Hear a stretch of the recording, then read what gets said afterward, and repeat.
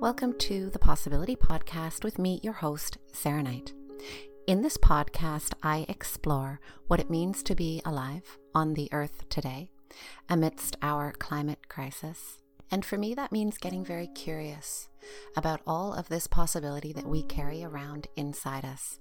What if we could harness this and put it towards finding balance again and creating a better, more sustainable future? Hello and welcome to another session of the Possibility Podcast. I am delighted to have with me Belinda Farrell. Belinda is many things, as you will hear. She has at various times in her life been a teacher, an actress, a model, a stunt car driver, and she is now a healer, trained in all different kinds of things. She's got so many amazing tools in her box: hypnosis, NLP, Huna healing, and she is an author. I have just finished reading her book, Find Your Friggin' Joy. So thank you so much for joining me today, Belinda. Wow, I love that. Thank you for inviting me. I feel honored to be here. Belinda, where I would love to start is really, and this, comes across in your book, you have had a remarkable life. You have a remarkable life story. You have certainly experienced a lot of ups, a lot of highs, a lot of lows, a lot of challenges. And I would love it if you could just start by sharing how a teacher turned actress model turned stunt car driver becomes a healer and an international author. Wow, that's a big loaded question.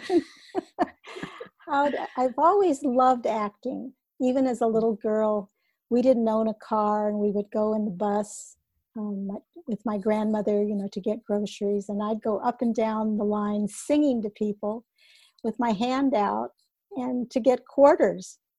And I just loved the fact that I could entertain and get paid money. And it was more than what I was making at home. So I learned that entertaining was the way to go. And I think all my life I loved making people happy or changing their moods. When I was in high school, I would do debate, plays. Never dreamed that it would go like to Broadway or something like that. I didn't have dreams like that. But I did have dreams of entertaining people. And, I took the route. I did get married after I had gone to Washington, D.C. The CIA had recruited me after Berkeley. And I had a security clearance that took a year. And so I thought, well, I might as well give this a shot and see what it turns out. It was not a good fit. I would probably not be here today talking to you had I gone with the CIA. But it got me to Washington, and I managed to get a job with a senator. And I was with Senator Charles Percy. And that was very exciting because I met my then husband, my only husband at the time, and he was a medical student. And, I was doing just the normal things, getting a teaching credential after that, leaving Washington after Bobby Kennedy got shot. He was just very close to our staff, and I couldn't stay in Washington after he passed. It just was not the atmosphere I was inclined to be in. So then going to Los Angeles, I'm starting to be in the modeling community. It was just something you kind of fall into things. As doors open, you walk through them. And I think that's what always happened to me. I thought, gee, well, that sounds like a good idea. That'll feel good. So I would go for it. I never really went for, is that going to make me a lot of money? That was never the issue. It was something that I enjoyed doing. And then the money came as a result of doing that. So I dabbled with modeling while I was raising my children in my 30s, but then in my 40s, I had to leave. My spirit was being sledgehammered, I guess to put it. And I left the marriage after 18 years. And then I started doing fire walks with Tony Robbins. And that just I don't know why. I think I was always afraid in my life. I'd been a good little Catholic girl, and I always, did what people told me to do. I wanted to make people happy, but it wasn't me. And so when I started to see somebody walking on fire, I thought, gee, what is that going to do? And it's really a metaphor for your life, that if you can walk on 2,000 degrees of hot coals, then what else can you do that you thought you never could do? So I did 18 fire walks, and it opened the door for me to say to myself, I'd really like to drive a race car. I don't know where that came from, because I didn't even know how to drive a stick shift. But Tony Robbins teaches you, if I can't, I must. If I must, I will. So you never say can't to yourself. I must find a way to drive a race car. So I called a racetrack that was in Sonoma, near where I lived, and went in for the Grand Prix road racing course. And I was scared to death. I didn't know what I was doing, but I found out I had talent and I could hit my mark. And after the 4-day Grand Prix class, they hired me to drive for Buick and Cadillac up in upper state New York. And I was as far as the Niagara Falls. That's as far to Canada as I got.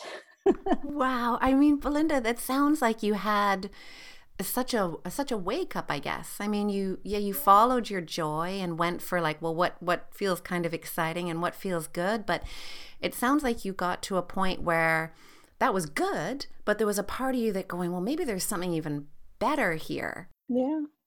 So how was it for you to step into that place of, yeah, not I can't, but I will do that. I must do that. And now I'm really doing this.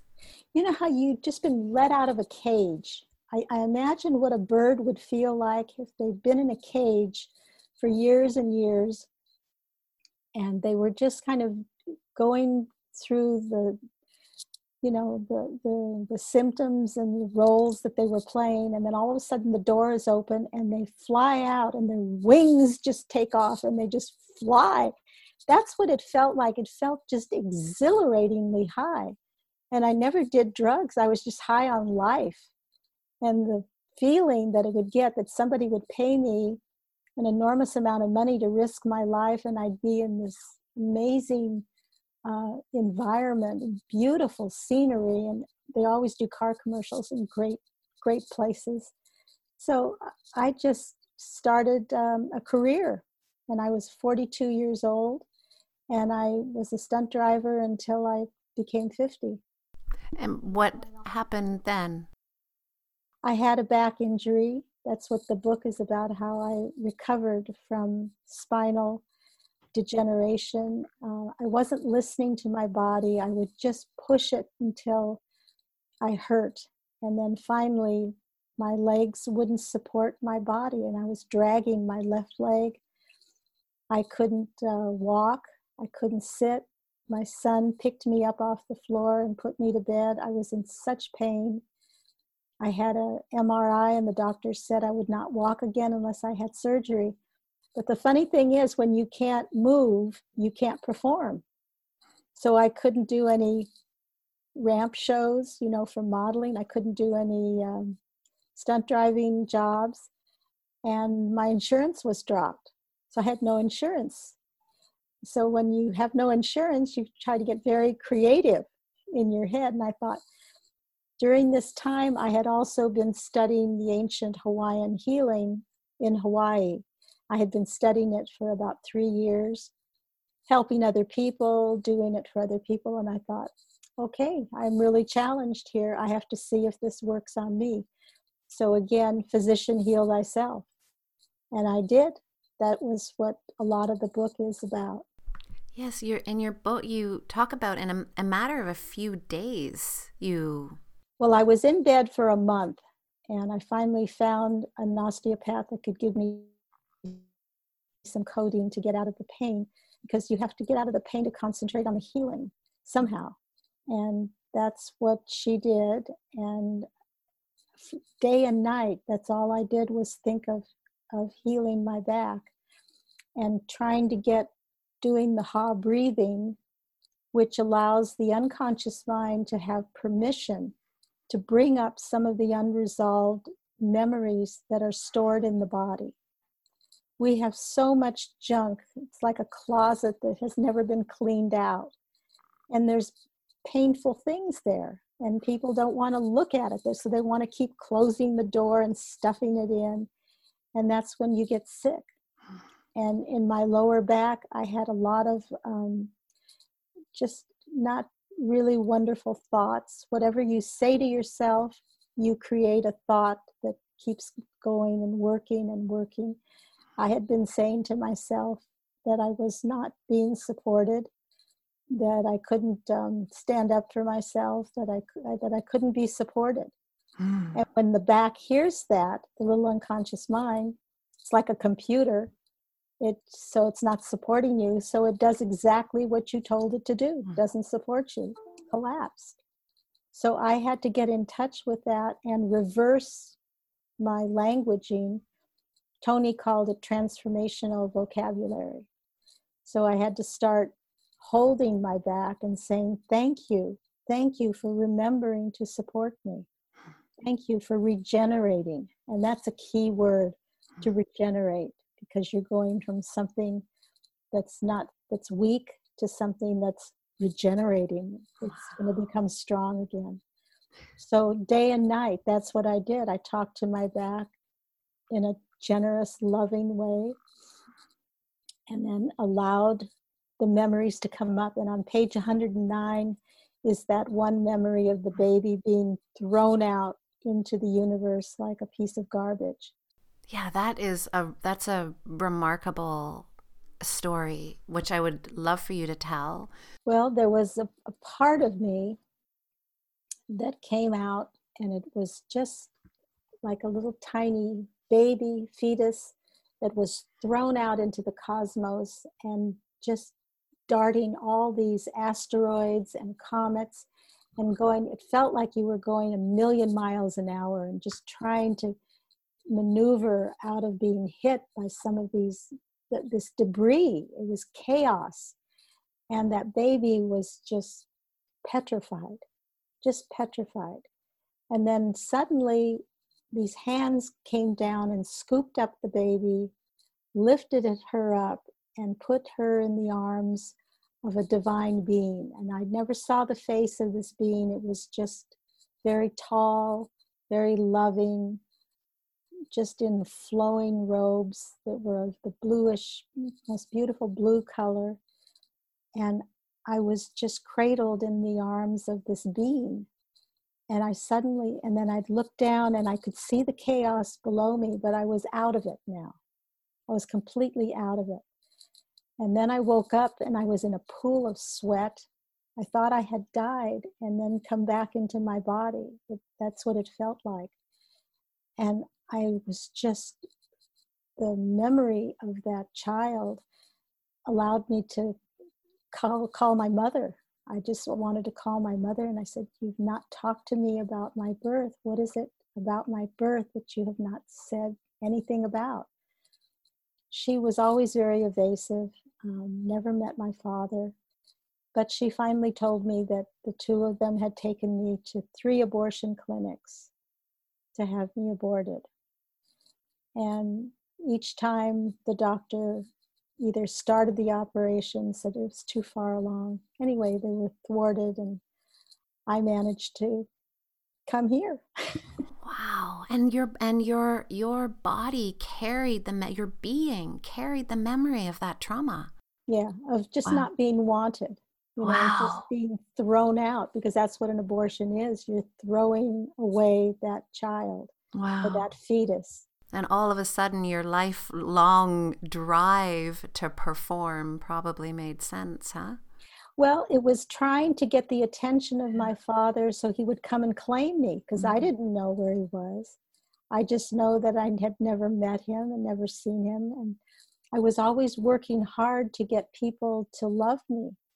And I think that was, again, it's one of the major wounds that this world has, is the feeling of not having the worthiness to be loved or to have a relationship. not Yes. feeling worthy. But You're at that moment, I did. I felt, wow, I was so loved by these spiritual beings, and they just had much more clout than my, earthly beings, my mother and my father, that I was okay and I could relax. Yes, to feel that you were innately wanted and that you have a place here and that you are supposed to be here and you're valued and held. Can I ask you, you talked about this and I completely agree, this unworthiness that really I think runs through an awful all of us. I don't know. You in your book you refer to the collective unconscious and to this, the stories that we carry as a collective, the beliefs that we carry as a collective. What are the themes of our collective unconscious? Is unworthiness one of them? Or what is this collective unconscious belief and the stories that we carry there? Well, again, things are passed on by collections of thoughts. Thoughts create things. When you hear a joke, suddenly all of a sudden somebody in Africa knows the same joke. Or it's again the thousand monkey thought that, when all these monkeys learned how to clean their potatoes, all the monkeys in the world learned how to clean the potatoes. So I do think that worthiness is a huge theme, and not feeling worthy. Um,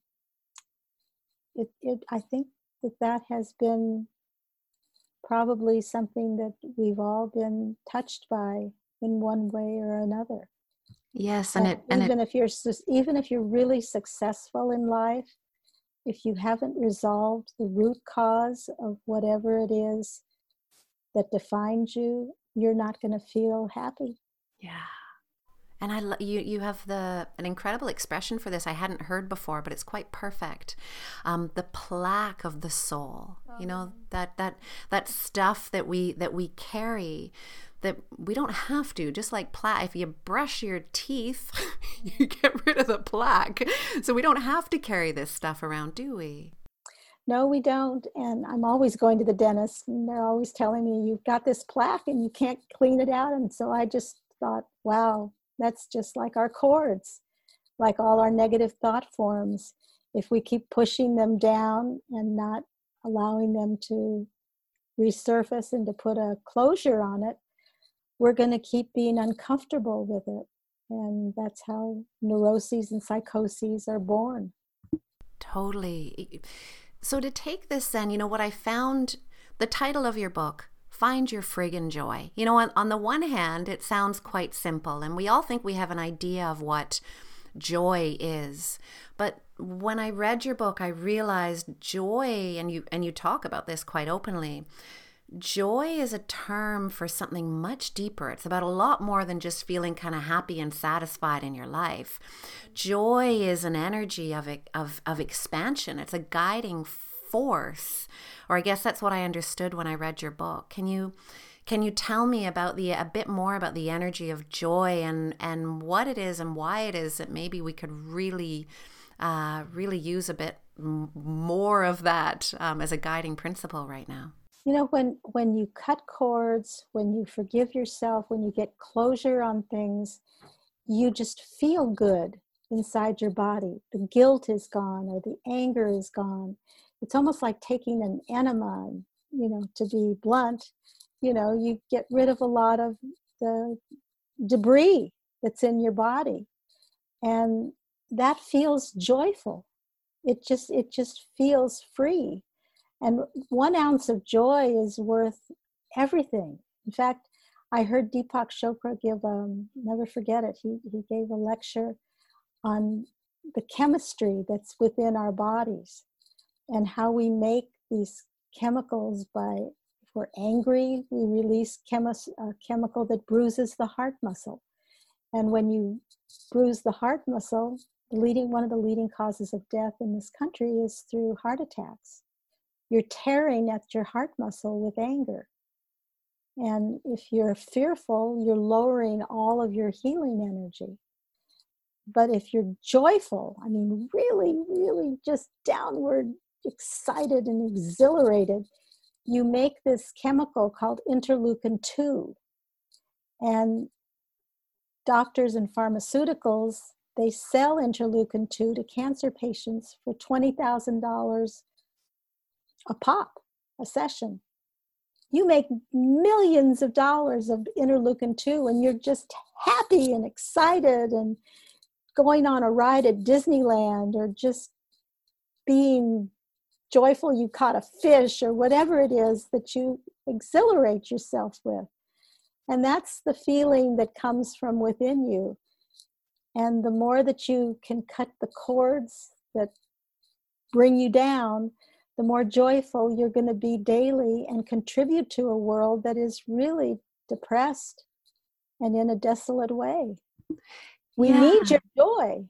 Yeah, and I mean, from what you're saying, it's the joy wants to flow. All we have to do is clear the debris that's in the way, and the joy will follow. Is that right? That's right. But you have to, there's a mantra that I say to myself that has to do with the process of self-forgiveness that I learned from the Hawaiians called ho'oponopono, to make right right. And it's just, if something comes up, or just saying it during the day, if you feel sad, you don't even know why you're sad, and you don't even know why guilt has come into your life, but you just say, I'm sorry. And you just say it. You don't know why, but you just say it. I love you. I forgive you. Thank you. That's all. And you don't know, it's what it's doing. It's erasing, or the higher self is erasing this from your chart. And it's allowing divinity to come and take its place. Ah, beautiful. So now is the perfect time, I think, to tell us a bit more about this. And this is, Find Your Friggin' Joy is a lot about the this incredible technique, the Ho'oponopono that you just mentioned there. Can you tell us a bit more about these Huna teachings and the Ho'oponopono? It's ho'o. Ho'o? Ho'o, which means to make. Ho'o, to make? Ho'o. Pono means right. Ah. You're making right. You're making it 2 times right. And the Hawaiians used to do it as a family. They would gather as a family at sunset and watch the sun go down, and they would bring up any anger or fear or hurt or bitterness that had occurred during the day, because they didn't want to be stuck with that. They knew that it would have to come up and get washed away as the sun would wash away anything and go into the water. So they understood that cleansing the inside was just as important as taking care of yourself on the outside. Wow. And this was a daily practice for them and done as a family. Right. And we do it. We can do it daily. I do it every night. Sometimes I do it during the day. It takes only seconds. Wow.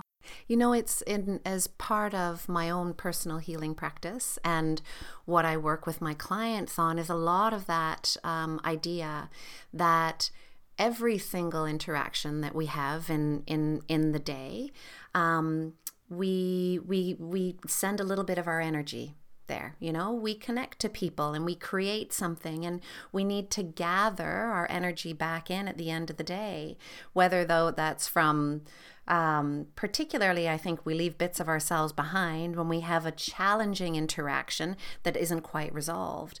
But I think we can even leave parts of ourselves behind and having a beautiful interaction. This idea that we just close what's happened in the day, gather ourselves back in, release the people that we've come into contact with, and then we start the next day full.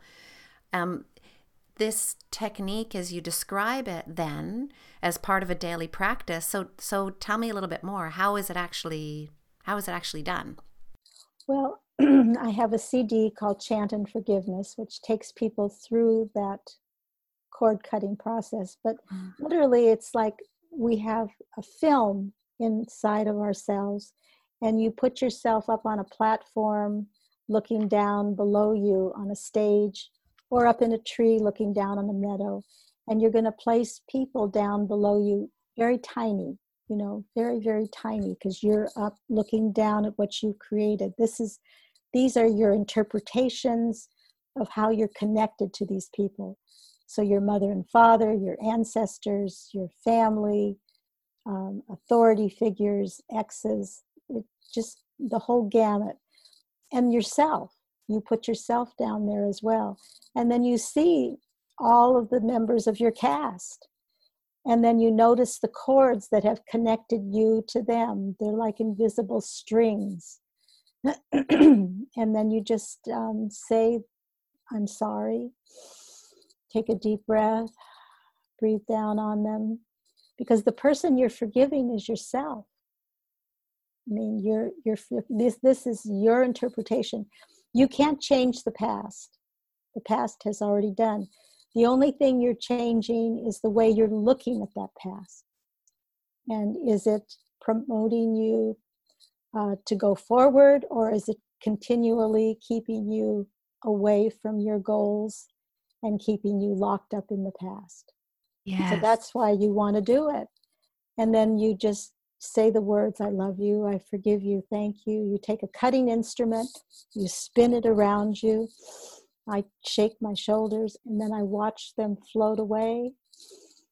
And then you tuck the leftover cords back inside yourself. And then what happens is that you'll meet these people again, but you'll be at a higher level now to deal with the issues that you have between you. So it's very powerful, because whatever you do in your privacy of your home, doing this cord cutting, you can do it, and these people can be 10,000 miles away, and they'll feel it. They may call you back on the phone and just say, that thing that happened in 1987, I'm sorry. I'm sorry I hurt you. They'll call and apologize. Something will shift. It's so powerful. We can do it with governments, with politicians, with what's going on now in the world. You can put that down and cut the cords from the way you're expecting it to look. And then it raises its vibration up to a higher level. That's how you can change the world. So I would love for you to talk more about that. Recently I had to do a big cord cutting myself.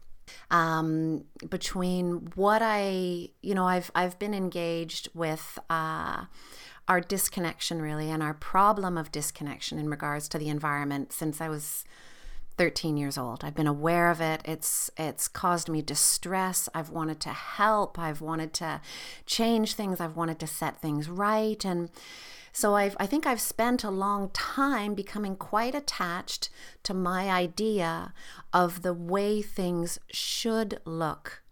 And so what that is, I realized that meant is not only am I having to experience just the pain of what's actually happening, but a whole other layer of pain because I have attached to some idea of what things are supposed to look like. And so I went through my own kind of cord cutting process of letting go of the way I thought things were supposed to be.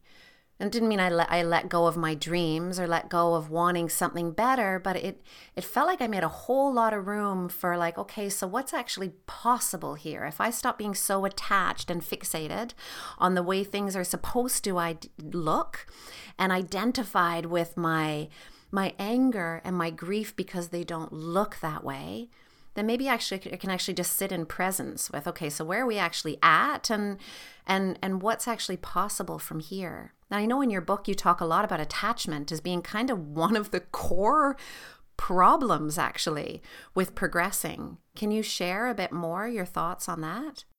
Well, you just really kind of stated how uncomfortable it feels to want something to change because you see how it's supposed to be and it's not. And so you get angry and frustrated and you start creating more cords, and more attachment to it. And our attachments are what makes us unhappy. We have to be able to let go of them every night. Every night you should put down the environment the way you see it, your perception of it, everything like that, and show the cords that you have connected to that. do the cord cutting, I love you, I forgive you, thank you. Watch it float away, and then watch the results of letting go of that, and just see how much more expansive it will become after you've let go of that. I agree. That's an incredibly beneficial process for freeing up my energy. And I could imagine doing that. But at the same time, I feel like the energy of anger is quite important right now. Am I wrong about that? I feel like there's something about anger and saying no, like that is not okay. So how can we maintain the part that wants to draw a line and say that is not okay and I will not stand for that anymore, while at the same time working on releasing and forgiveness? Can they sit together? Well, you're right. I mean, anger does propel things to move forward, as long as you don't direct the anger inside of you. Ah. So, I mean, anger can propel you going forward. But again, you just have to be careful that it's not consuming you. Anger is a momentous force. And you're exactly right. There's a difference between sitting at home and just stewing and raging and using that energy for action and using that energy to propel me forward. Imagine a volcano, Pele. I mean, you say she gets angry when she erupts a volcano. It's all fire and brimstone, and it just whoop, and it creates a new island. Mm. So our anger is a very creative process. Mm. It moves things forward. It's a catalyst for change, but too much of it can create ulcers in your belly. Yes, of course, if it stays inward and if it's directed inward, yes. This technique then, in regards to where we want to get to, I mean, we're being told that we need to make big shifts in the way that we live, and that we've reached a point in how we live as a collective, just the practices that we have adopted, that are maybe no longer within the means of the planet to continue to support us. So, you know, if we have to start to make some shifts, and we have to move, and we have to progress, and we have to grow, what can we do as individuals to support that big paradigm shift that I think needs to happen, and that probably on a soul level we actually want to happen? Well, we're observing the shifts now. I mean, in 10 years, we're not even going to recognize this planet as it is right now. Mm. So it's like total acceptance. What happened? Oh my gosh, it already happens. Mm. So how are you going to deal with what is already put into motion? How are you going to make the best of it? Mm. I think you have to make the best of whatever comes in front of you, and just go with that flow. That's what it means. Yeah. Anything you fight, if you fight it too much, you're going to lose. I remember when I was learning how to swim, because remember, I hated the water. The dolphins recruited me and taught me how to swim. And I was just starting to go into the water and be a little bit more comfortable. And I got into a current that was just making me crazy, and I was fighting it, and I was losing my breath, and I thought I was going to drown. And I started yelling for help, and all of a sudden this giant turtle comes up out of nowhere, and I could feel and hear him just saying, "Do what I do." And I just looked into the turtle's eyes, and I stopped fighting. I stopped fighting the current, and I started moving my arms just like a turtle, just like the turtle. And he took me gently over the current, over the waves, and put me gently on this group of rocks and saved my life. When I turned to say thank you, he was gone. So he was my angel. But I never forgot that, because I was fighting the current so much, and I was losing my breath, and I was losing all energy. And I realized that whenever you try to fight something that's right there in front of you, and it's open, and it wants you to accept it, you need to go with that, because you don't know what the greater good is going to happen as a result of that. you might be in a hurry and you want to get to where you want to go, and all of a sudden you're stalled and you're upset because you can't move forward as quickly.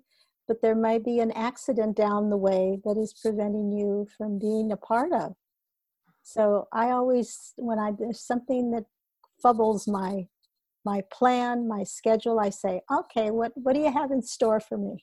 I Yes. usually ask the question, you know, something greater and something is causing this to happen. And so Yes. you know better than I do. Yes, I love that, the idea that yeah, we can intend a destination, but to not get overly attached to getting necessarily specifically to that point or the route that we were supposed to take, because we don't really know where we fit into the grand design of flow.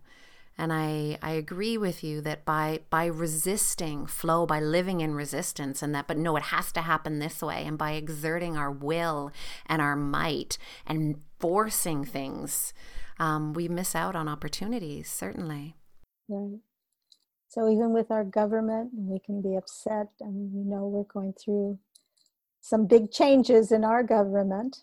And how are we to know what is supposed to be the result of all of this? Yeah. We're just supposed to look with open eyes and kind of see a bigger picture there. Yeah. Belinda, I don't know if you don't want to bring this into this interview, that's okay. But in your book you talk about the loss of your son, and it's remarkable that you were able to move through what you moved through, and that you continued to find a way to heal and to find joy in life and forgiveness for your, all that stuff as a mom that you must have had to go through. Would you be okay with sharing a little bit of your journey there, or would you rather not? No, there isn't a day that I don't think of him. And we were very, very close. Losing a child is probably the hardest thing that I think a parent could ever go through. There are no words for it. There are no words. He's come back to me many times in dreams. I've talked to mediums about what his work is over on the other side. And it just, again, it was an overindulgence in drugs and painkillers. He was in so much pain with his back. He saw me healing, but he couldn't go into those emotional depths. Some people can't. It's just not their turn in this lifetime. And so, you can't help your family. It's just the bottom line. You can't help so much the people you love that you want to help. You can just show by example and love them exactly the way they are.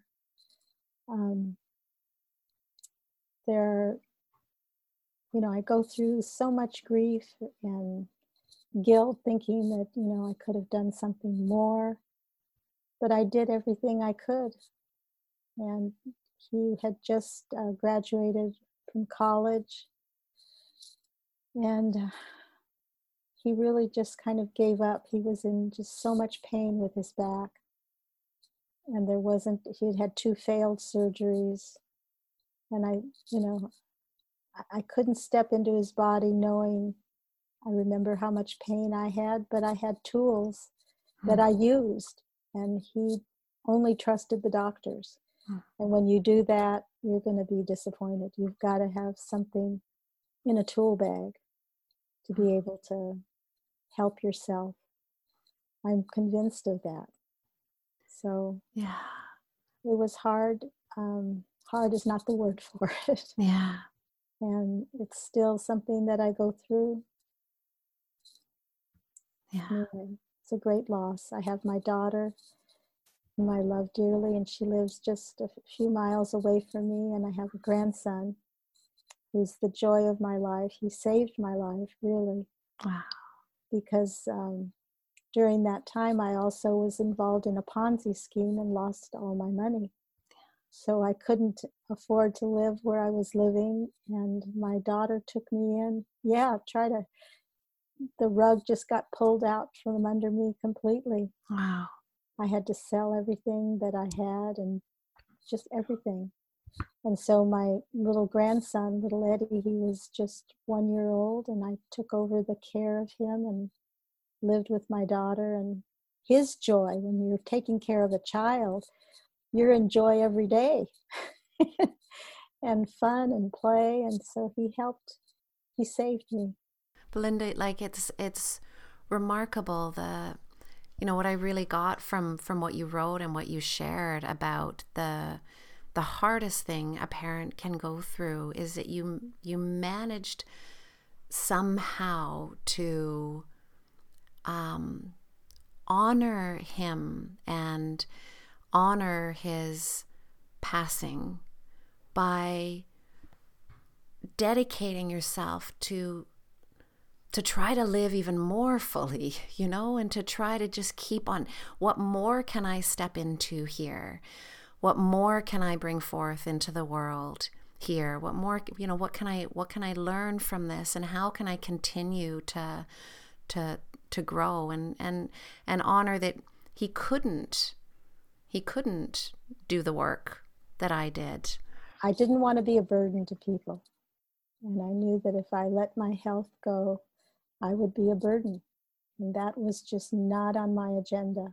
I had to still take care of myself. So I would continue to cut cords, but still the grief was overwhelming.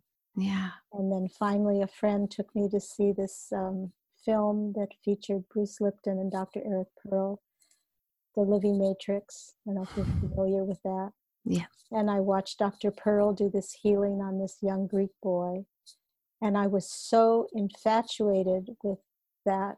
And I thought, I need to learn how to do this.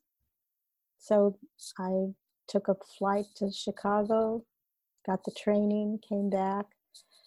And then I started doing the reconnection and reconnective healing. So, yeah. You upped your healing another notch. You might say that. At one point in your book, you talked about, what is it here? Why do we need to do this? Why do we need to heal? And you said, I don't know what pages or what was the context, but I wrote it down in my little notes here. Don't be a sissy. We need you, was what you wrote. And I thought, yeah, like that's the world needs us to be our very best selves. You are to talk about practicing what you preach. If you can do what you are doing, even what you have been through, anyone can do it. You're a remarkable example. But it might be a good place there's a couple other things I want to ask you before we finish, but please, can you tell me a bit more about this don't be a sissy philosophy of yours? Well, people have to know that I'm a pusher, I'm a catalyst. I demand a lot. And if you see somebody that has the potential and they're not using it, you want to give them that little nudge. That's all. And I don't know if sissy's the right word, but, you've just got to break through. You got to change the vocabulary, I guess, and just make a breakthrough. Yes. And as you, and something else I wrote down that I absolutely loved, that breakthrough, I think this is what you meant in this sentence, dissolving our preconceived perceptions. Yes. That's what they are. Yeah. They're stories. And you believed in that story, and now it doesn't serve you. You're a big girl. You're a big boy. You can believe something else that can propel you to higher heights. Yes. I mean, what if you said, I've had a lot of people that I used to live in Marin, and you had to come across the Golden Gate Bridge to get to Marin. And some people had a phobia for crossing bridges. So in order to get to me, to learn how to not have that phobia, they had to cross that bridge. That's perfect. So, they're just thoughts. And we imprison ourselves with these thoughts. And what if the thought was made out of paper and you had it all, just entombed in this paper prison, and you could just let the paper float away, Oh, open the window and let the breeze come in, and the paper just flies away and reconfigures itself into something else. beautiful. Thank you, Belinda. Aloha. Namaste. And thank you for listening. I would highly recommend Belinda's book, Find Your Friggin' Joy, available in all the usual places. And you can find out more about her and her work on her website, hunahealing.com. Wishing you a beautiful, joy-filled